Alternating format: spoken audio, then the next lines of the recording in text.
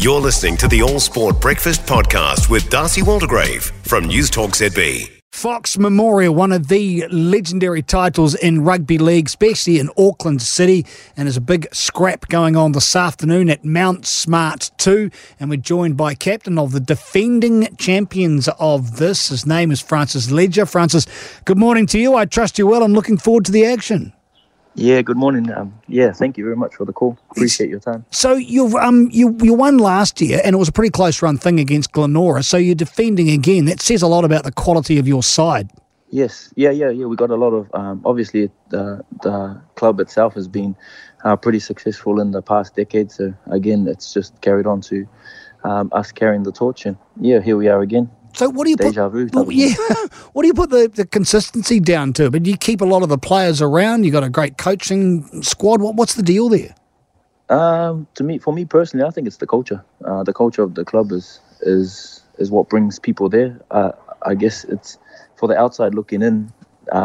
They would say that we purchase a lot of players, but a lot of players that come to the club have come on their own accord and just wanted to be a part of, I guess, the culture that we have at the club. Are they attracted by the fact that you know how to win titles? Well, that plays a part in it. Obviously, people like to be successful in anything that they do. So for us, I think that's a draw card for us, which brings a lot of talent to obviously our club and wanting to be a part of it.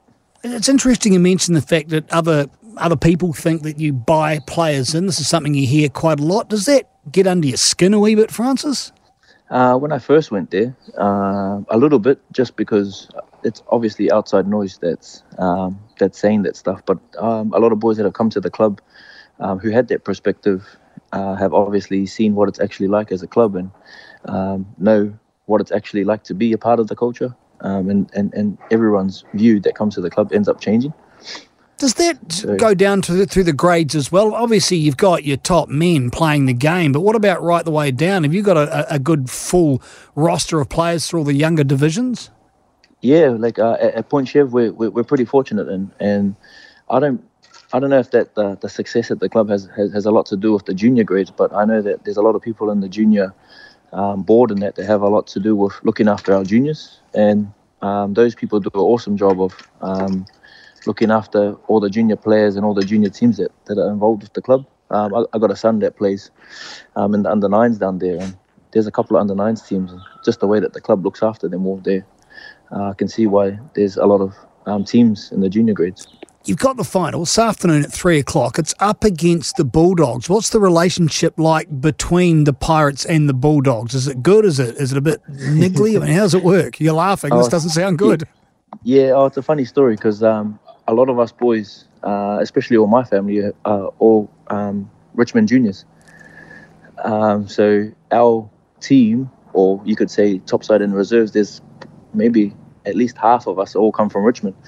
And we've all grew up playing at Richmond, and obviously that's our family club. But obviously we've moved on to Point Chev now, so there's a lot of family friends and a lot of close relatives. Even my nana, she still goes for Richmond, and and I play at Point Chev. So the last time we played, she turned up in her Richmond gears to support Point Chev. So I don't know how that works, but yeah, that's the kind of relationship that is between Richmond and Point Chev at the moment. I tell you how it works, Francis Ledger. You just agree with your nan. Don't argue with her, mate. There's no point.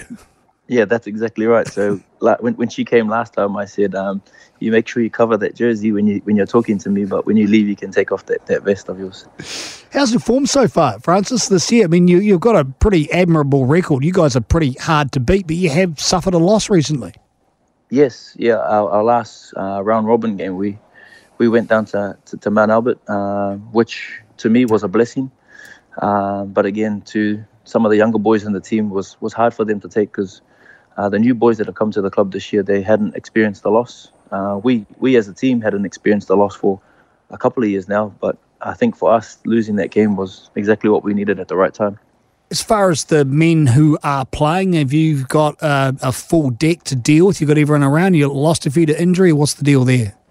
Yeah, we've had a couple of boys from last year move on to either another club or injuries or moved overseas. So I think in total playing, I think there's 8 of us that were involved in last year's grand final. Plus we got 2 boys who are helping out.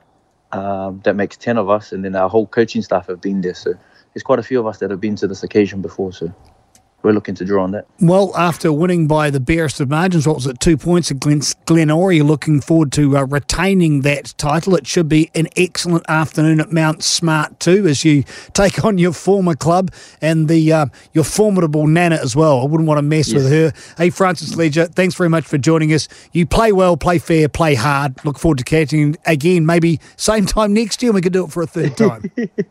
Yeah, appreciate your time. I thank you very, very much for the call, and yeah, it'll be a good game, so looking forward to it. For more from the All Sport Breakfast with Darcy Waldegrave, listen live to News Talk ZB on Saturday mornings or follow the podcast on iHeartRadio.